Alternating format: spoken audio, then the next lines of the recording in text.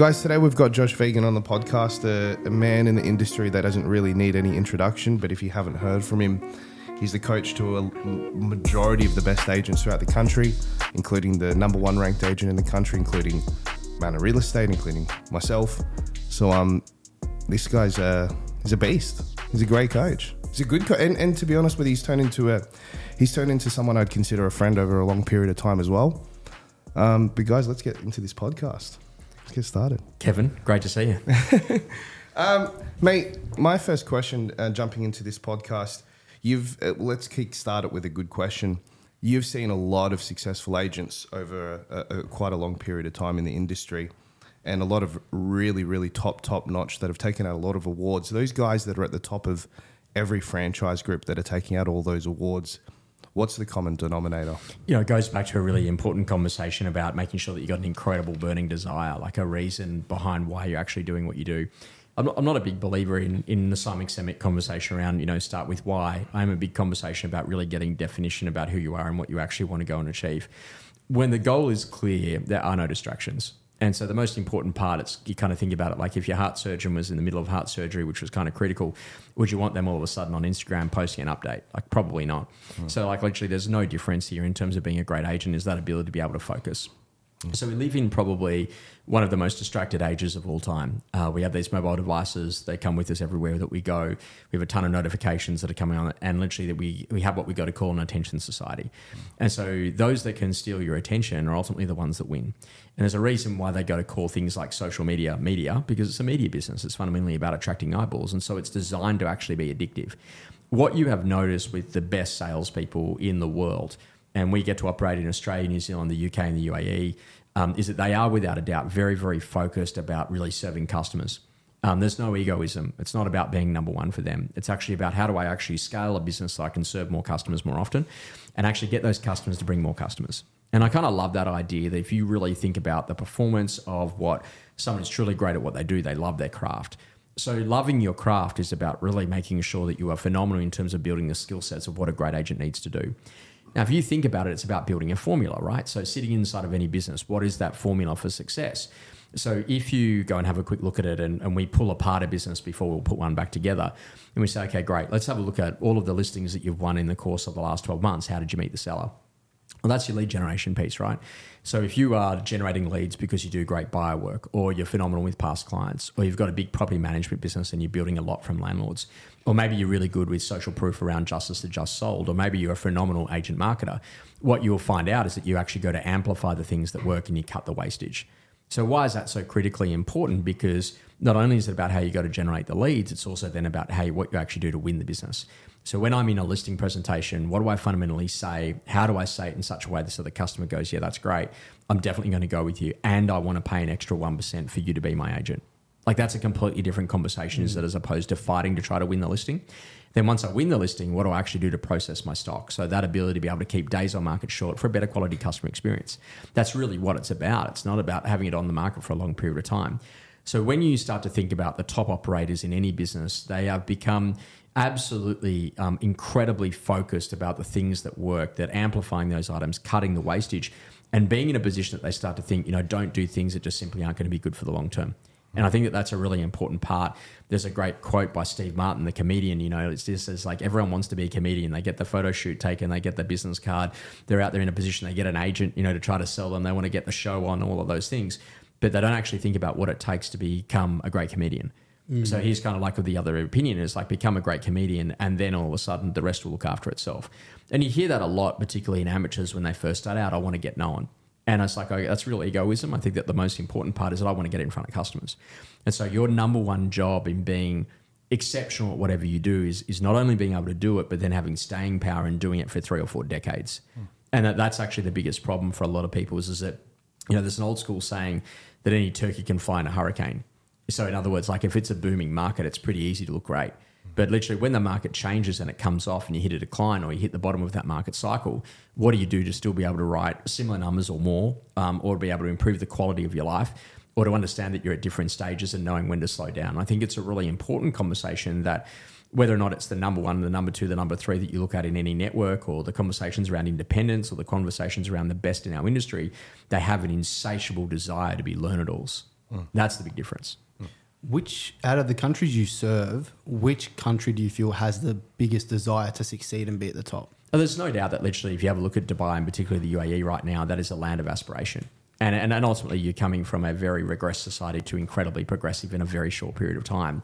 And you also don't have any legacy around previous infrastructure. Like selling residential property there is only a new industry in the last 20 years. So if you think about that compared to the layers of regulation and things that we've got in play that sit here in Australia, where the biggest opportunity actually sits is always in immature markets. So we operate in Australia and the UK as an example, and New Zealand. They're very mature markets in that there's definitely a way that you can play the game. Where big gains are made is finding that immaturity and bringing the maturity to that market. And also I think that like if you have a look at residential real estate sales in Australia, the projects market is now starting to become more mature because people have really learnt a way to go and do it. Respectfully, buyer's agency is a very immature market where it hasn't yet got its rules and regulations that maybe established residential does. Yeah, got you. What's your why? Coming back to the why and that drives you. Oh, the foundational thing is that literally, I kind of think of like, take me back to the moments that really light you up. Like, where is the moment that literally just makes you come alive? And I have always been a big one for creating opportunity. And I love, seeing someone who's in a position that literally doesn't have the opportunity, helping them to be able to fight, to be able to find it, and then getting them in a position of a high level of success. And if I have a look at it, I've always been that when I was a little kid, I literally wanted to be an administrator who actually went into businesses that were going into administration and actually move into a position to, bankruptcy, receivership type stuff and actually turn those businesses around. And I kind of get to do that, except not many of my clients are bankrupt, but that whole conversation is thinking very differently. It's like, I'm constantly looking for the improvement piece and constantly looking for how do we actually do this in a better way. So if you think about it, by definition, the thing that I love to do is I love to learn. I was very lucky. I've got an incredible dad who was very, very focused on creating a household and an environment where learning was success. And that's an interesting conversation. It's like, what can you read? What can you get in front of? All of those things. And I think that's a big driver for anyone is that watching someone take something from you and doing incredible things with that is the most rewarding experience of all time.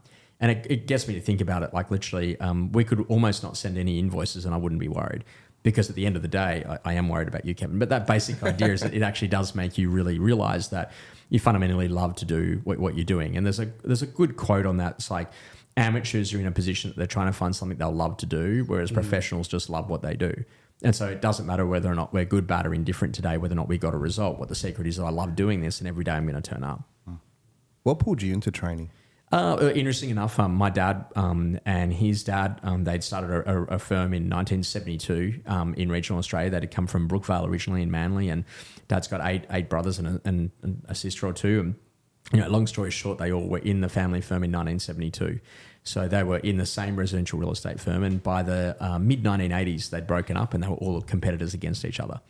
And I kind of got into that point. I actually came from a media background. I then ended up in a position I was in residential real estate selling houses. And one day Dad wanted to retire and he asked if I wanted to take on the business. And I said, mate, to be honest, I want to go and travel the world. So I actually had an insatiable desire to travel and to go and see things because that's how you nourish your own environment, right? By seeing what the best in the world do. And so that naturally it kind of led in, and I had a very good friend at the time, Phil Harris, and still is, and Amber Wershen up on the Sunshine Coast, who's one of the most incredible female agents in the country. And we had the chance to be able to meet, and they said, hey, come and do some consulting work for us. And that's how it all started, where literally we'd really learnt through. And Dad had one of the first ever real estate businesses in Australia that was ISO 9001 certified. So like you see on the back of helmets, that's an Australian standards thing. So it actually has met a rigorous testing process, and actually have auditors who actually come in to make sure that you're following your manufacturing processes to guarantee outcomes. So if you want to talk about a stickler for performance, about dot I's cross T's, we'd grown up in that environment. And so that's really what had taught me a lot about systems. So I'm a big believer that if you look at the Ray Dalio conversation, it's about, he wrote a book called Principles, right? And it's that whole conversation around it's either a system or a person. So the foundational reason why you are or aren't achieving what you want, it comes back down to either I don't have a system for it or I don't have a person for it. So if I get the right people and I get the right systems in play, then I'm going to hit an incredible level of success. So that is a foundationally different way to actually think, because when I go to a training room, I don't go, geez, I hope the training's going to be good today. I actually just go, okay, great. So I've got to spend as much time as I can trying to find out what systems or what people are they missing. That's actually the secret ingredient to getting them to that level of performance that they've never achieved before. Is that the key unlock in every situation? Not always. There's a great old school saying that attitude is a skill. And so if you think about attitude being a skill, then having a great attitude makes a huge difference. And, Satya Nadella, the CEO of Microsoft, came out and said, like, you're either a learn-it or a know-it-all. And they'd actually been in a position that in Microsoft that they were a bunch of know-it-alls. And it's foundationally something crazy. Like there was 260,000 engineers at Amazon building the cloud. And Microsoft didn't even have a single person working on that project. So that's why the Amazon, server clouds, they're actually in a position that they're the most successful in the world. Like 60% of internet traffic actually goes through an Amazon.com server because they actually just had leader advantage.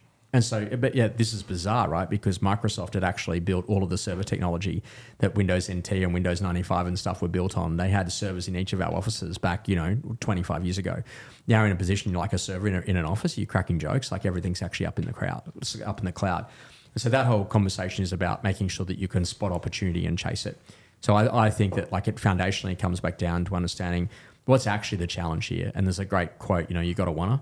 So do you actually want to do this? And if you do want to do this, what are you going to do to be the best player in the game at it? And I think there's actually a quote from Jordan out of the Netflix series, right, where they go to talk about that and they say, hey, how good are you at your job and what are you doing to be the best player in the game? And I kind of think about that as that like there is no ranking for coaches. We don't have an awards program. We don't have an internal awards at the Josh Fegan company. We're not in a position that any of the REIs actually even recognise us. There's no like literally best coach of the year award. Like none of that sort of stuff actually happens because it's a very, very different business. Like you actually have to make a decision to be seriously out there at all times to help people to foundationally get to their levels of success. And there are some people that genuinely are so hungry and so thirsty for that. And there are other people that have actually hit different stages in their business cycle where they're desperate to actually just try to work out if this is for them. And there's a great book, Predictable Success, where Les McCowan goes to talk about that, where he says, okay, a business goes through some stages, right? The first one is early struggle. Like, how do I get this thing out of the ground? The second one out of that is then moving into fun. Like, so I actually love doing this. And after fun, I then move into whitewater. How do I keep my head above water? Because there's so much stuff coming at me and not financially, but just because there's a lot of work. And then how do I actually go to hit predictable success? So I know if I do this, I get that. That predictable success then gets into what we go to call treadmill. So all of a sudden I'm just running. And after that treadmill, we then move into big rut. Like, if things changed. And after big rut, we then go into death rattle. Now, if you think about it, Masters hardware stores in Australia literally started and went from early struggle to death rattle in 18 months. Predictable success to me is like Dan Murphy's and Bunnings, where it seems that wherever they open, they always do really well. This says a lot about Australian society. But this whole conversation is about like really getting clear about what stage you're at. So one of the key things that I've learned that was very, very powerful is about learning to build models where then you can actually identify where you're at in that stage of the model. So then I can tell you what you need to do next to get to the next stage in that model. And that's a really important part because you might be at death rattle, but all of a sudden you want to be back at whitewater. Well, how do I move you back in that? So that whole conversation is about the power of what modeling does is it actually allows you to say, well, like someone's actually played the game before. So most people would treat this as a very immature game as opposed to a very mature game. So on average, again, depends on your average sale price and your average fee, but every 30 transactions that you do, you're probably going to put someone else in your team in support. So 30, 60, 90. At 30, it's you. 30 to 60 is you plus one. 60 to 90, you plus two. And until you start building some super teams, the reality of it is that's usually how it goes. When you have that model, it's so good because when someone comes and go, oh my God, I'm so exhausted, I can't do this. I'm like, how many transactions are you doing? Oh, I'm doing 34. Do you have an assistant? No. Okay, well, that's it because you've actually hit the point that's now starting to get above what you can actually do. And so I think that like I'm really clear to try to make things very simple for people and to be in a position that I don't confuse things. And it doesn't mean I'm not flexible, but there are some things that are absolutely core principles that I'm very rigid about that I go, if we get that right, like routine as an example, or having some goals, then you're actually really coachable. And that's one of the great questions, like how coachable are you? And what do you do to actually make sure that you're actually open to those conversations? You touched on a very interesting point, which I want to get your perspective of, is routine and being coachable. What are the routines from either yourself or the top 1% like your Alex Phillips, which you think have built that level of character and success? And can you teach routine? Oh, yeah, there's no doubt you can. Absolutely. Go and talk to my sister. She's got 4 children under the age of 10. Like you can teach routine. And it's an amazing thing is like you got to remember for the stage of life that you're in, what's the routine that you want. So It's actually a better quality conversation is get really clear on your values first. So if your first value, for example, is health, then health goes in the diary first up. If your second value is then family goes in the diary. Then if your third value is then work, okay, great, then work goes in the diary after that. So to me, if you're at the stage that you've got some beautiful children and you have the ability to be able to drop them at school every day, do that, man, because that's only going to go on for a maximum of 12 years. But make that a great prospecting lead source. You know, so you know, like, and that's that whole conversation is realize like where the lead sources actually come from. So I am a big believer in that, like, you know, there's an elusive thing, and I think that people are very quick to go, oh yeah, but that person does this, but like I'm not able to do that because of X, Y, Z. Well, okay, great. Well, that's actually a foundational piece of limiting beliefs. Schedule what you want to go and see more of, and get clear about what you want. Life is a really important thing. It's really short, but if you do it well, it's actually really long. And so the lesson is that never ever get yourself back into a position that you don't feel confident going the direction of your dreams. And I think that there's a lot of wasted time, energy, and talent where people are doing things that just simply won't get them to where they want to go. Is there an example of? Oh yeah, I think that, like, you know, not having clarity about, oh no, I need a partner, I'm single. No, I'm not. No, I've got a partner again. Now I'm single again. Now, and they're just going backwards and forwards and say, hey, why don't you just work on you and becoming seriously good at what you do? And naturally, the right person will come into your world at exactly the right time. You don't need to be on the apps, you know. And that whole conversation is a really important conversation. That sometimes people can obsess about something for a large period of time. Now, routine is absolutely one of the most incredible things that you can build, because how do those routines actually go to support? So routine really starts about planning a year out in advance. When do you actually take holidays? When do you actually work? Don't take holidays in the middle of spring. Like, you know, like that's a really simple thing. But you could take a week over Melbourne Cup, because like literally you could disappear that week and no one in Australian real estate would even know, because they're at the racetrack, right? And you're out, then get refreshed to really hit the last 4 or 5 weeks of a year out. And this is a really important conversation that then you actually start building the life that you actually want to see. Now, the first hour for me of every day is for me. That's for no one else. That's a magical hour. You know, that chance to be able to go and go for a run or work with your PT or do some stretching or flexibility or movement. That's the only chance I'm going to get to do that all day. So I think that routines are important. There's a group of people in the world that wake up every morning with the goal to eat as much as they can, because that keeps them competitive. And that's called a sumo wrestler. So if you think about a residential real estate agent, if the routine practice daily of 1 45-minute call session at the start of a business day, the compounding impact of those appointments over time is absolutely phenomenal. But if you don't do it, it's absolutely disastrous. You know, Kevin, we've done 30-day intensives and stuff with each other over the years, and I've worked with you in many different capacities. And I go to think that, like, you know, the difference between where you were a decade ago versus where you are today at Foundation has come back down to the routine and learning that you're all in. And I think you guys refer to it as a beast or an animal. I just think that at the end of the day, it's someone who's really focused. Like literally, like this is it. Now focus is important, but you got to have awareness. You know, so what am I burning, or what are the sacrifices? And I think that's the really important part. Get clear about what you want first. What would you, from seeing people at the top of the game, what's more valuable to someone on the pursuit of success? Their routines, their why, or their actual skill set and talent around the trade? Routines every day of the week. Because like literally, if one of the routines is to grow skill set, it's awesome. You know, so like literally what came first, the chicken or the egg? First they ate the chicken, then they ate the egg. It's an old Beastie Boys lyric. And it's like literally, it's all together, right? But I think that, like, without a doubt, answer this question for me. What do you want? And I love that, because people go, oh, geez, that's actually really confronting. Well, no, it's not. Do you want to? So think about The Matrix, you know, the movie, Red Pill, Blue Pill. It's like, oh, do you want to stay living in the same house you're living in right now for the rest of your life? Oh, no, I don't. Okay, great. Well, where do you want to be living? Do you want to be living beachside? Do you want to live in harbourside? Do you want to be living in the suburbs? What's good for you? Do you want to be on acreage? Okay, great. And then do you want to be living on your own? Do you want a partner? Do you want kids? Do you not want kids? It's actually okay not to. Like, you know, and this is the whole key thing. It's also awesome to do it. So you've got to make the choices about what do I want? I want this. And it's so funny, because when you talk to someone, you go, okay, great. Hey, what do you want? You're like, oh, to be honest, lunch. You're like, okay. So their focus is at that level. Yeah. So when you go to play in something we go to call horizons of focus, you go 50,000, 40, 30, 20, 10 ground level, right? So you're jumping out of a plane. I don't think they go that high, but you're jumping out of a plane at 50,000 feet, you probably die, but it's about 15,000 we normally do it. But at 50,000, you jump out, you see the whole globe. At 40,000, you're now starting to focus on a country. At 30,000, you're now starting to focus on the state of New South Wales. At 20,000, you're now starting to focus on Sydney. At 10,000, you're now starting to think, okay, I'm landing in Picton.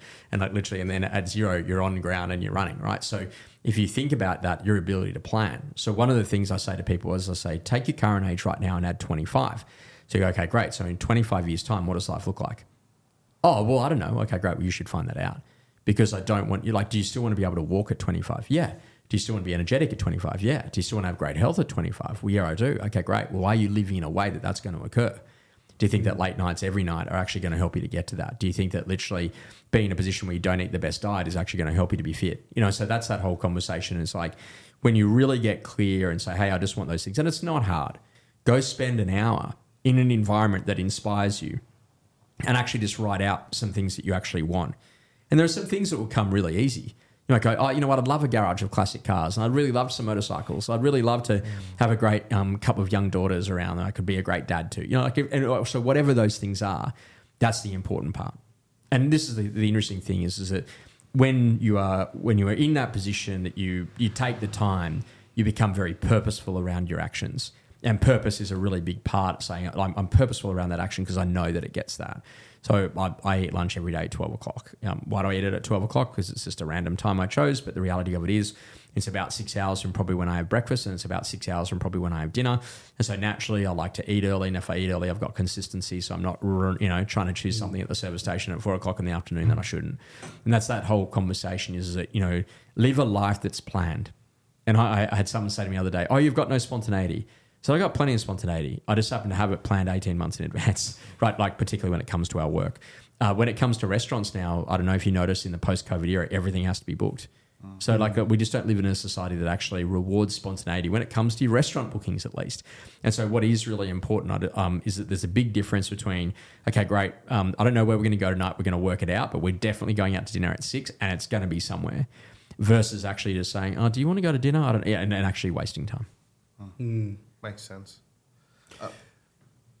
One of the things that I've learned through my experience coaching with particular mentors is a concept of flow, not force. What's been your experience with something like that versus that planning, rigid nature? There's a whole conversation about that, about flow. I can't remember their author. It's MC, but it's a really hard name. Yeah. Mikhail Kiyosaki or something. I didn't even get that right. So, but you start thinking about that when you're in a state of flow. But like I can tell you what, I certainly didn't have the state of flow when I first started speaking. And I certainly didn't have a state of flow when I first made my first 45-minute call session. And so this is about that ability to push past. And so I think it comes back down to a mindset of I get to rather than I have to. If you're in a position, and this is one of the great mental hacks of all time, that I get to do this as opposed to I have to do this, it changes everything. Like, so I get to make calls today. I get to be in front of people. I get to go and make those things happen. Yeah, like I hate this. Well, that's just a really immature mood. So what you've actually got to do is actually say, I haven't yet perfected this. So look at the power of when I add the word yet to a conversation. I really hate prospecting, right? That's awful, right? I'm no good at prospecting. Okay, great. I'm not good at prospecting yet. When I add one word, yet, it changes the whole intention because I haven't met anyone who's highly successful inside of a residential real estate practice that actually hasn't made that decision to get really good about getting on the phones. Now, I want to be really clear on this. I've got an agent in Australia that I coach at the moment that our goal is for him to do one transaction this year. And if he achieves that goal, we have blitzed it. He's 84. Wow. So doing a transaction this year, by the way, he's smashed his numbers. He's already at his 9th or 10th transaction so far through the year.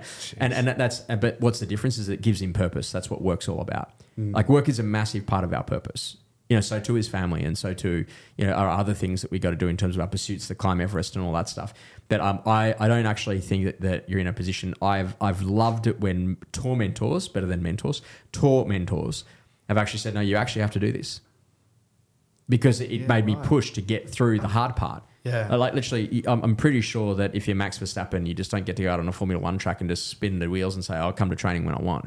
Mate, if you want to be the best in the world at Formula One or you want to do any of those things, the amount of dedication and the tough things that you actually have to push through to get you to the other side. And if you think about it, Joe DeSena, did the Spartan races, but like he's a phenomenal operator about that. Like you have to push through tough. There is no option. When you're putting a coaching plan together, do you take it? Let's say you want to get someone to the top of their game, the best in the world. Will you take into consideration that person's feelings or how they're going to react to stimulus? Oh, or is yeah, it absolutely. only about just getting the work done? No, absolutely. Let me ask you a question. How do you like to be coached? And people are like, well, what do you mean by that? Yeah. I didn't know there was options. It's like a buffet. It's like Sizzler. You choose what you want. But as an example, I don't sit down and build a coaching program for an individual. I will for an organisation, but I don't for an individual. So one of the key things for the individual is that like it's hard to get me, and that's deliberately designed that way because it's also me choosing my life of who I want to spend time with, and I want to see people that are going to get result. Just because you've got money doesn't mean you get access, and that is a really important part because I really want to spend my time with people that are phenomenal around what they do. So once I do get the opportunity to work with you, you're not signed up for the rest of your life. You actually get the opportunity of today's coaching session. Once we have a conversation, then I then work out whether or not I think I can do more with you. How open to learning were you? Did you give me feedback after the session? Did we connect on socials? Did you actually give me some encouraging words about something? Did you also tell me when it didn't work? Were you open to that conversation? And then if I'm then feeling that then we're getting the momentum, then we'll continue to go to do that work. I've got the opportunity of working with an incredible client.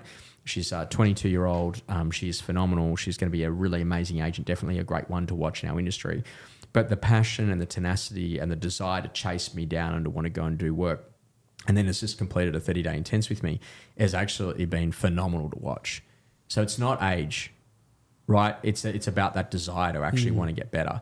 And I think that that's the big conversation is that if life is short, you want to work with people that are actually going to go and do something with it. So I enter in to say, okay, great. So where are you at and what's going on? I've coached people through some very difficult circumstances. We've had suicides of partners. We've had the loss of a child. We've had situations of bankruptcy and foreclosure. We've dealt with situations of lots of different things that are very full on that you'd never hear me ever speak on stage. And what I know is that one of the reasons that most people will come back is because you're really solid about being able to deal with conflict and really solid about being able to deal with situations, and you can get perspective in seconds about that particular situation. I might not have the answer, but I can get the perspective to be able to be on the level of where that customer is at. So there's a great one, the drama triangle, where you start to think a little bit about the 7 dysfunctional dwarfs. So you kind of shouty and moany and crabby and martyry and all of those things. Or is this actually something that's really going on? And I think that that's the important part is that where is that client at in that journey and what are they actually expecting out of today? So one of the key things is that I always say to people, hey, look, there's obviously a problem that you're trying to solve by getting someone like Josh Phegan involved. What's the problem we're here to solve today? And I hit it from that beginning. Even if I've got a pre-coaching brief, even if the client's already told me what we're heading into, I will always do that at the start of every conversation with someone because I'm very, very clear to say, okay, great, what could have changed in the course of the last 6 hours that I need to be aware of? And we used to, be in that day that if someone came late to the sales meeting, we'd lock the door. And I don't do that stuff. Someone comes late to a sales meeting, I think, wow, geez, I hope that nothing, untoward has gone on their way to the office. I hope they didn't, when involved in a car accident or something else doesn't happen. If someone just doesn't turn up because they're lazy and they don't set the alarm clock and we have to pull them out of bed, that's a completely different conversation, right? But I'm always of that position of just absolutely do your best and the best will come back. That's inspiring. One question I have for you. A lot of people obviously come to you when something's not going right. Mm-hmm. With a lot of these businesses or agencies that are coming through, what's the most common roadblock that's stopping them from high levels of success? A lot of it really comes back down to immature thinking on either side, on either the agent side or on the brand side, where the brand hasn't yet built the infrastructure that it needs. To give you an idea, no, sorry, mate, you can't put on an assistant because they've never done that before, not realising that that's actually the growth model. And what really proactive directors, principals, sales managers, leaders, heads of property management do is that they actually say, well, look, let me go and investigate that. And they reach out to their network. Hopefully someone like me might be in that in terms of a trusted advisor. And I'll say, hey, I saw someone do that great over in London. Let's have a conversation with them. I saw someone great who did that out in Pennant Hills. Let's go and have a conversation with them. And the lesson is to actually then, try to find the best in the world who are currently doing that and then, sit next to them, go and have that conversation. And I think that it's all about creating opportunity. And I was very lucky to work with an incredible guy in our industry, a guy by the name of Nick Dowling, who runs an amazing business called Jealous Craig down in Melbourne. And Nick took me out to lunch one day and he said, it's very rare that someone's going to do this. So I'm going to sit you down. I'm going to have a conversation with you. I said, yeah, go for it. He goes, well, it's just this. He goes, you need to know something. I said, what do I need to know? He goes, one of the things that's making you really good at what you do is that you're prepared to ask questions of other people that other people wouldn't ask. I'm like, well, what do you mean by that? He goes, well, you'll just pick up the phone and ring someone when no one else would. I was like, well, give me an example of that. So there was an incredible book called Cut to the Chase by Stuart Levine. So I chased Stuart Levine down. I picked up the phone and I rang him. I said, oh, hey, Stuart, it's Josh Phegan calling from New York. Do you want to come out and speak at one of our events at List Sell Negotiate? This was many years ago. And Stuart's like, yeah, okay, great, let's do that. And I said, well, mate, if you're going to travel from New York, like, we should go out to dinner the night before. So we took out for dinner, and I said, hey, when I'm in New York, let's go and catch up, and we'll have lunch over there as well, but you'll owe me for the dinner I paid for you here in Australia. And so I started to learn that literally you got to go and chase it. So there's a phenomenal guy by the name of Dr. Edward Hallowell, and he wrote a book called Crazy Busy about ADHD and ADD. And so I said, okay, great. So I chased him down. I said, Dr. Edward Hallowell, I'm going to bring, 15 of the most incredible business leaders in Australia and New Zealand, 15 of the best leaders out of London, and we're going to go to an event in Seattle. We'd love you to come. So that was actually our last one that we did on a major international basis in 2019 before COVID hit. And we had Dr. Edward Hallowell actually speak about that, about the issues of having a Ferrari for a brain and having bicycle brakes, and about how you amplify talent because you're actually in a position that you realize, well, hang on a second, I'm spinning spectacularly out of control because I don't know how to put safeguards in play. So I'm going to put the right people around me to actually prevent me from doing that. So I have a phenomenal lady in my life by the name of Kylie, who happens to be my head of sales. She's been my first ever boss back in newspapers 22 years ago. She's worked with me for over 8 or 9 years, but she's a phenomenal brake specialist. So she can make sure that I stay on the track, for as much time as possible actually doing the work. And I think that that's a really important part in life, is to realize where your strengths are and where your blind spots are. And she's phenomenal about being able to find those blind spots and keeping me in the straight and narrow. Do you find most of this common, the people at the top of the game have similar breaks holding them back, or do you feel... Oh, no, it's always completely differently. I think that more of the breaks are actually at the bottom of the game. How so? Oh, because people just put limiting thoughts. Age, profile, demographic, I'm too young, I'm too old, I don't have enough hair, I got too much hair, I don't know. Like, initially, I'm not beautiful, I'm not this, I haven't worked in that marketplace before, I'm from the country, I'm from the city. Like, you create like 10 million excuses in your own brain rather than actually saying, okay, great, what do I need to learn to actually be the best in the world at this? And there's if you guys, you probably would have read a lot of the Jim Collins stuff, right? And Jim Collins is really clear about saying, the greatest intersection of all is being able to do something you actually like doing, being able to be the best in the world at doing that, and getting paid for it. And if you can get in the middle of that intersection of those three circles, that's actually where the sweet spot is. And so what you got to start thinking about is that, okay, great, stop asking, if real estate doesn't work out for me, I'll just go do something else. The moment you have a plan B is the moment that it always goes sideways. So you need to make a decision that this is actually a career. Now, I get to work with some incredible people in our property management industry, which is completely underserved when it actually comes to the training space, in terms of podcasts and all that other stuff. And the reality of it is that, like, property management is absolutely the core of great business, but it also breeds an incredible relationship with landlords who are actually future customers in the sales environment. And this is the crazy thing, is that just because you lose a listing, why do you lose the relationship? So let me give you an idea. I went into a business the other day that had 1,000 properties under management. And one of the things that they do is they archive a property when they lose it. So in other words, the owner takes it back, the owner gives it to a rival agency, the owner sells the property, or the owner moves back in. So I said, okay, great, that's pretty interesting. So we went and had a quick look over the last 5 years, and they've archived 600 properties. And that's happens through a boom, right? Like, people sell and whatever. I said, okay, great. So they don't have that property, but what about their principal place of residence? What do you mean? Okay, great. Well, there's 600 landlords right now that you've just handed back, so to speak. But that was about their investment property. Why aren't you serving them about their principal place of residence or where they live? Oh, we never thought to call that. And that's actually a real lack of infrastructure, and it's an immature market where we're exploiting an opportunity that both the property management and the sales CRMs aren't necessarily actually finding that space. And what you will see in the evolution of the industry, and this is the big driver now around data, about this whole conversation around data lakes, is that, like, literally both of those CRMs actually suck up into a system, and that system actually sits at the top, and a data scientist is able to find opportunities that other people don't see. And then you then layer that in with third-party data. So what is that consumer actually doing on domain? Or you go and buy additional data sources about what is that person actually doing when they walk into Bunnings and Baby Bunting, and you get the whole idea, so that then you can actually tell who's actually going to be next. Now, whilst that data and technology view is a phenomenal one, I can also tell you who's going to be next, because they're probably at your open home. If you ask them, hey, have you bought locally and what are your plans with your existing? You could probably find the next seller right there. So you can also spend $10,000 on Facebook to try to find the seller that's directly in front of you at the open for inspection by just having great conversations.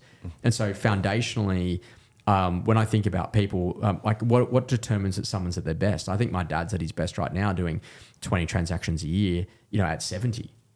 Like, I know that that's not 200 transactions a year, but I think it's foundational because it provides a ton of purpose. And so I want us to reevaluate, what does success actually look like for us, and how will we know that we've achieved it? And I know that literally that if I passed away today, and hopefully I don't, but if I did, that I'd turn back and I'd say, hey, the last 16 years in having the opportunity to work with some of the best estate agents in the world has been one of the most incredible experiences of life.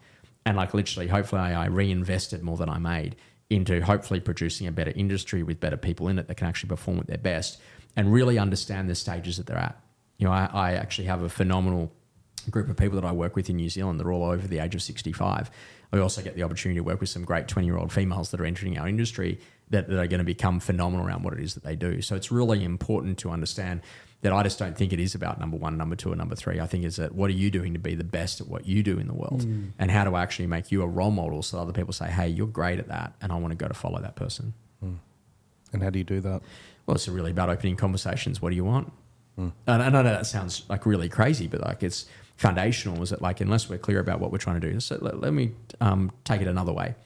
So today we have the opportunity downstairs. We've got a Toyota Corolla and we've got a Toyota Land Cruiser. Which car should we take? Toyota Land Cruiser. Right, but you can't make that decision until you know where we're going. So if we're quickly whipping into town for a quick 5-minute journey because we're going to go and pick up some tickets to the concert tonight, then maybe the Corolla's the choice. But if we're going to go out to the desert and climb, you know, sand dunes, then definitely it's the Land Cruiser. And so the mistake to make is that you're driving along and you think the people in the Land Cruiser have got it made because they've got the big car. Well, mate, that's terrible to try to park in George Street, Sydney.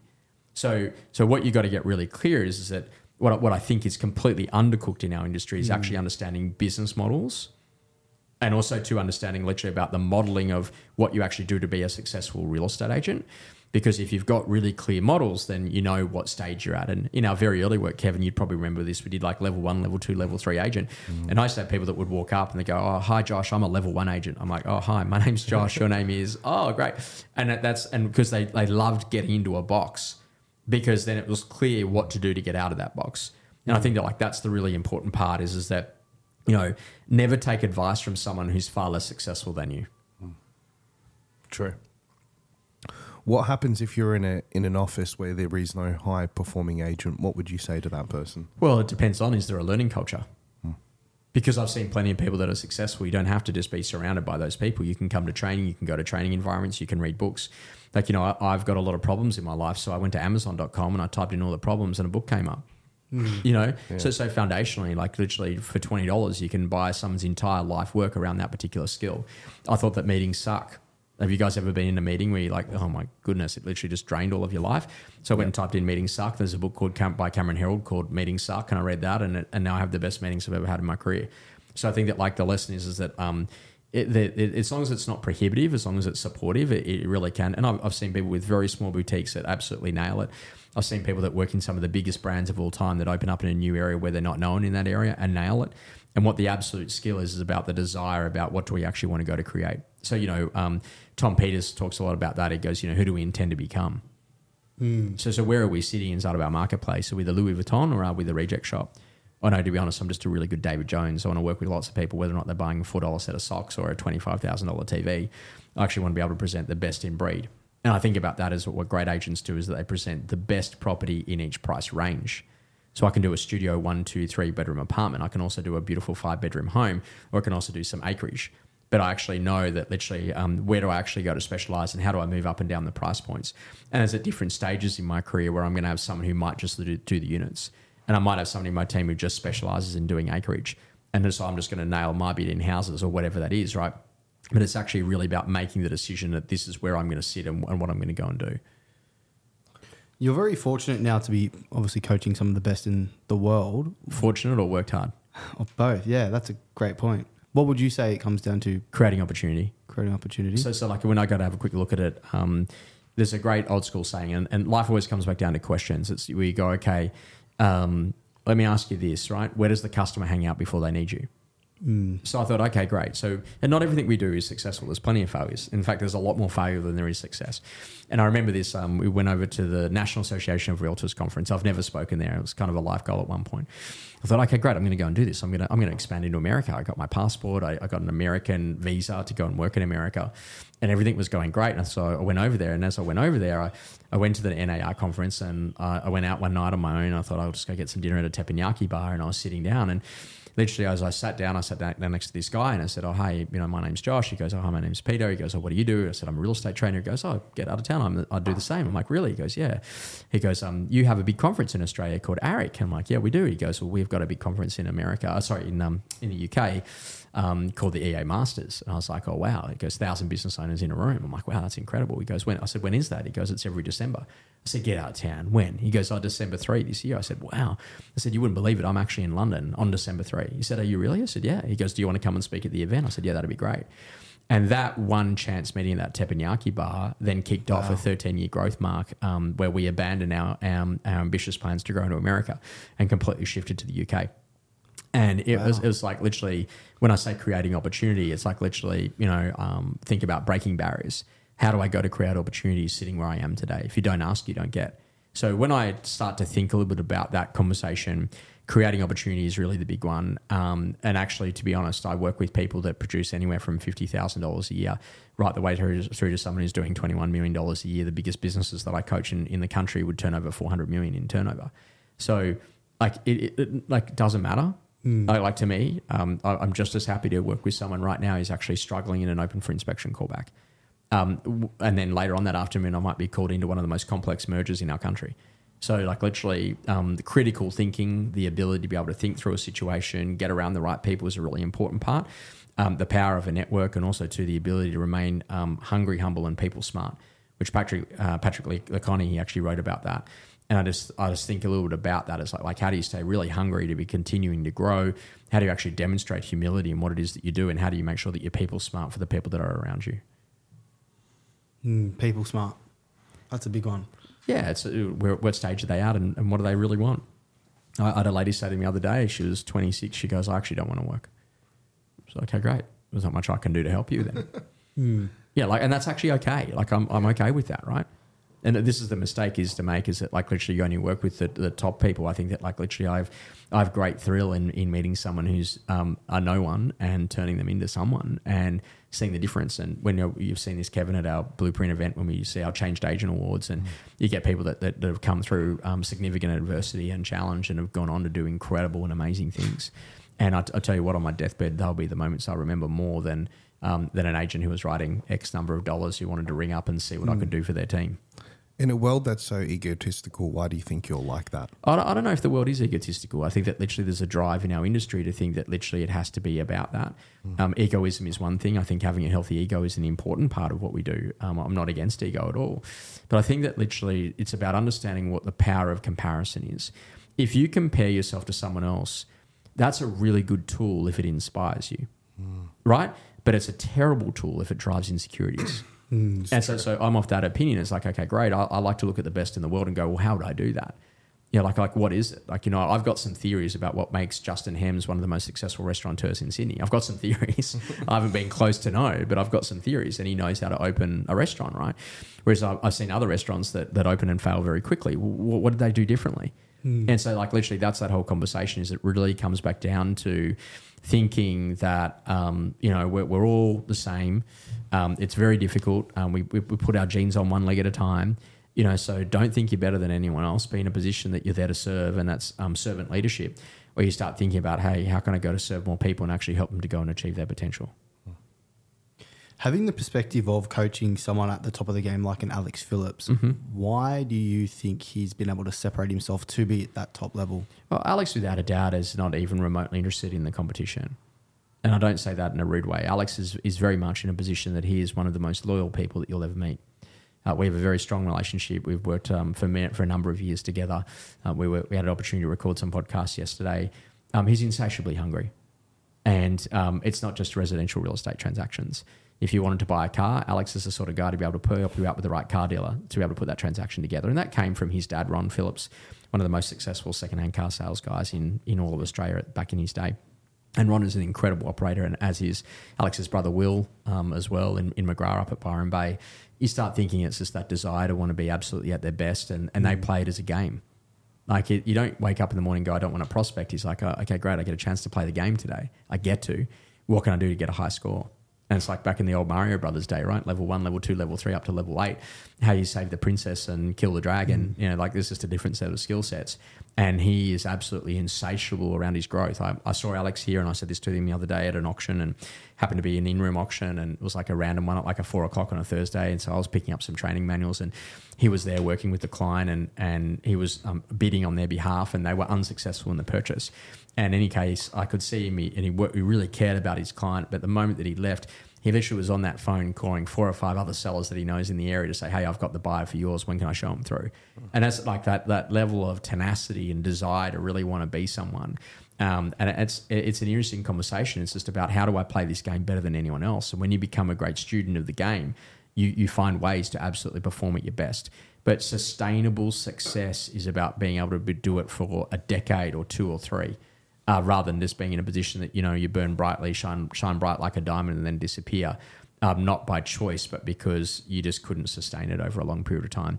There's no point being a successful real estate agent and burning your relationships and burning your income and burning your health and doing all of those things. Those things are much more important. It was never about learning how to write $1 million. It was learning how I could serve enough customers to write $1 million. You know, and I think a little bit about that is that, like, literally, what are you learning rather than what are you earning? And I think that, like, literally that's the most important part. And that's what I really look at is that, you know, who are the people that are in a position that they're foundationally happy, they're foundationally driven, they're foundationally unhappy, and know what to do to fix that. You know, and that's a big difference. There's a lot of motivation comes back down that. And you think about change. R.A. Weinswig talks a lot about this dissatisfaction times by vision times by first steps. If you're not dissatisfied, I can't help you. If you don't have a vision, I can't help you. If you're in a position that you're not prepared to make first steps, I can't help you. But if you want to set some of those, I can help you with that. If you want me to point out some things you should be dissatisfied with, I can help you with that too, right? And I think it was Jim Rohn, you know, back in the day, and he said, you know, one of the worst things is when you meet someone who's ugly and they earn more money than you. He goes, you know, the other worst thing is what's it? When you meet someone who's ugly and doesn't work that much and they earn more money than you. And then literally it goes down to like 10 things. Like, you know, they're ugly, they don't like work, they don't work much, they're in a position that literally they're sick and they still earn more money than you. And that's that whole thing is that don't use envy. Make the decision to actually say, okay, great, life is short. And we do that in this very powerful activity, which we go to call the journey of life. And, you know, that long story short is that, you know, you're going to die in 5 years' time. I know that. And I'm taking you up to the final resting place on earth. And when we go to the final resting place, I say to you, okay, great, you know, we're going to go and film the best moment of your life, which actually typified who you were as a human being. Like literally, what was that moment? Who was around you? What was that experience like? And then, what was your moment? So I'll finish this little bit and can get to that. It's like that whole conversation is that then now that we've done that and we're actually going to record that and we're going to recreate that moment, and then all of a sudden every other moment in your life is going to vanish. Which moment would it be? So I started thinking about it. It's like, oh, what are some of the great moments of life? You know, it's like on a motorbike out the back of Can Coburn is a beautiful experience. Having the opportunity to go to produce our blueprint in the middle of the lockdown era was a phenomenal experience to be able to give people in the arts and entertainment industry a job. You know, being able to create inspiration for people that literally couldn't leave their houses after 253 days of lockdown in Victoria. That was out of control. So like those moments about, you know, writing a book and, you know, being in front of people like that, they happen all the time. Sometimes the greatest moments is the smallest thing. I got to hang out with one of my great friends, Izzy, and her partner Todd the other day, and you know we're learning, we're teaching her baby who's just about to turn 1, you know, steps and how to walk for the first time. Don't think that it actually has to be bigger, better, X, Y, Z. Sometimes it's the smallest thing that can be some of the most proudest moments inside of your life and your career. Love it. That was awesome. I probably spoke way too quick. My mum said to me the other day is that like she goes, Joshua, I'm no longer going to ask you to slow down. I'm just going to learn how to keep up. and I was like, oh, Mum, that's great. And I think that, you know, I'm very lucky. I've had some great parents, and you know, we didn't have any. There's no broken background. There's no issues or challenges. We just lived a very normal life and very humble beginnings and all of the above. And we didn't go wanting, but we were actually in a position that also too we didn't have everything either, and we had to learn how to save and, you know, buy the colour TV and all that sort of stuff. But the interesting thing that I really learned is that like my mum said one of the most amazing things that you can ever do is to have a beautiful mind. A beautiful mind. So think about learning how to get your mind to think and how to create and how to box your way out of situations. And that if you can build your mind in the way that you think and the way that you develop, it makes a huge difference in the type of person that you become. And I think that I would love that where what makes me the saddest is when I see people go, I don't read. Oh, is that by choice? Oh, I just don't like reading. Well, maybe you just haven't found a book yet that lights you up. You know, so, have they got a movie of that yet? No, they don't, because you actually need to use your own imagination. And I think that like literally the distance between where you are and where you want to be is a couple of thoughts. It's a little bit of discipline. It's a little bit of desire. It's about having the right mentors and tormentors and stuff around you and making that decision to become truly great at what you do. And I think that like no one ever asks this question. What makes real estate the best career in the world? And I don't know whether or not you guys can pick up, but I really love this career of real estate, right? Because you meet so many incredible people. Sometimes you meet people and you're really glad you're not married to them. You have the opportunity to not get paid by the hour, but you actually get paid on result. And it's an equal playing field at the start of every month. At day one, everyone's got no listings or sales. And so literally you got to go for it and you got to go and hammer it. And this is that chance that like literally it's a constant competition. And it's that whole idea. It's like, you know, when people go, oh, what sport do you play? I'm like, business. Like what? Like, don't you play like football or like tennis? I'm like, no, I play business. Because this is about assembling the best team to go out and win against some of the toughest market conditions, you know, some of the playing conditions against some of the toughest competitors in the industry and actually learn how to go to win. I think there's plenty of room for everyone. And you should always speak lovely of your competitors because one day they might be your staff. True. And I think, one day you might be their staff if it doesn't go right too, right? So like literally I think that like there's a really good opportunity for professionalism to continue in our industry. It's a great opportunity to actually realize that you don't have to put anyone down. You don't have to speak ill of anyone. My mum always taught me that. She said, you know, Josh, you can just say, oh, that one's for me. That's not for me. And there's often someone go, what do you think about that person? Oh, not for me. What do you think about that person? I've never worked with them. I wouldn't know. You know, so, and it's just like, it's a really nice way to kind of think about that because it gets you to think that like literally life is life and you make it what you want. And I think like, you know, as we round off today, I assume that you guys are wrapping me up, but you start to think about that whole conversation and go, okay, well, you know, what do you actually want? And when you look back on that and in 5 or 10 or 20 years time, you're going to be really proud of the decisions that you made today. And I always love that, you know, don't react in the moment. Will it matter in a year or 5 years time? And if it doesn't, just don't do it. And be careful of what you get absorbed by, what actually hooks you in, because you need to be able to do something that's fulfilling. You know, a great friend and, you know, by the name of Phil Harris, he's got an incredible agency over in Adelaide, Harris Real Estate, will always go to say, you know, Josh, like, you know, success is not a decade, it's not 2, it's 4 or 5 decades in being able to do what you're doing, being able to stay at the top of that game, not by ego, but because more customers wanted to use you. And I really think that that's really different. I think that's a really important conversation for you to be able to play at your best and make a decision to go there and be purposeful around your actions. Powerful. Is that pretty good? Is that what you guys wanted? Phenomenal. Legend. That was Thank really you. good. Hey, well, thank you so much for the opportunity to be able to appear on the podcast. Thank you. Appreciate it, my friend. Thanks. Thanks so much, guys. Cheers.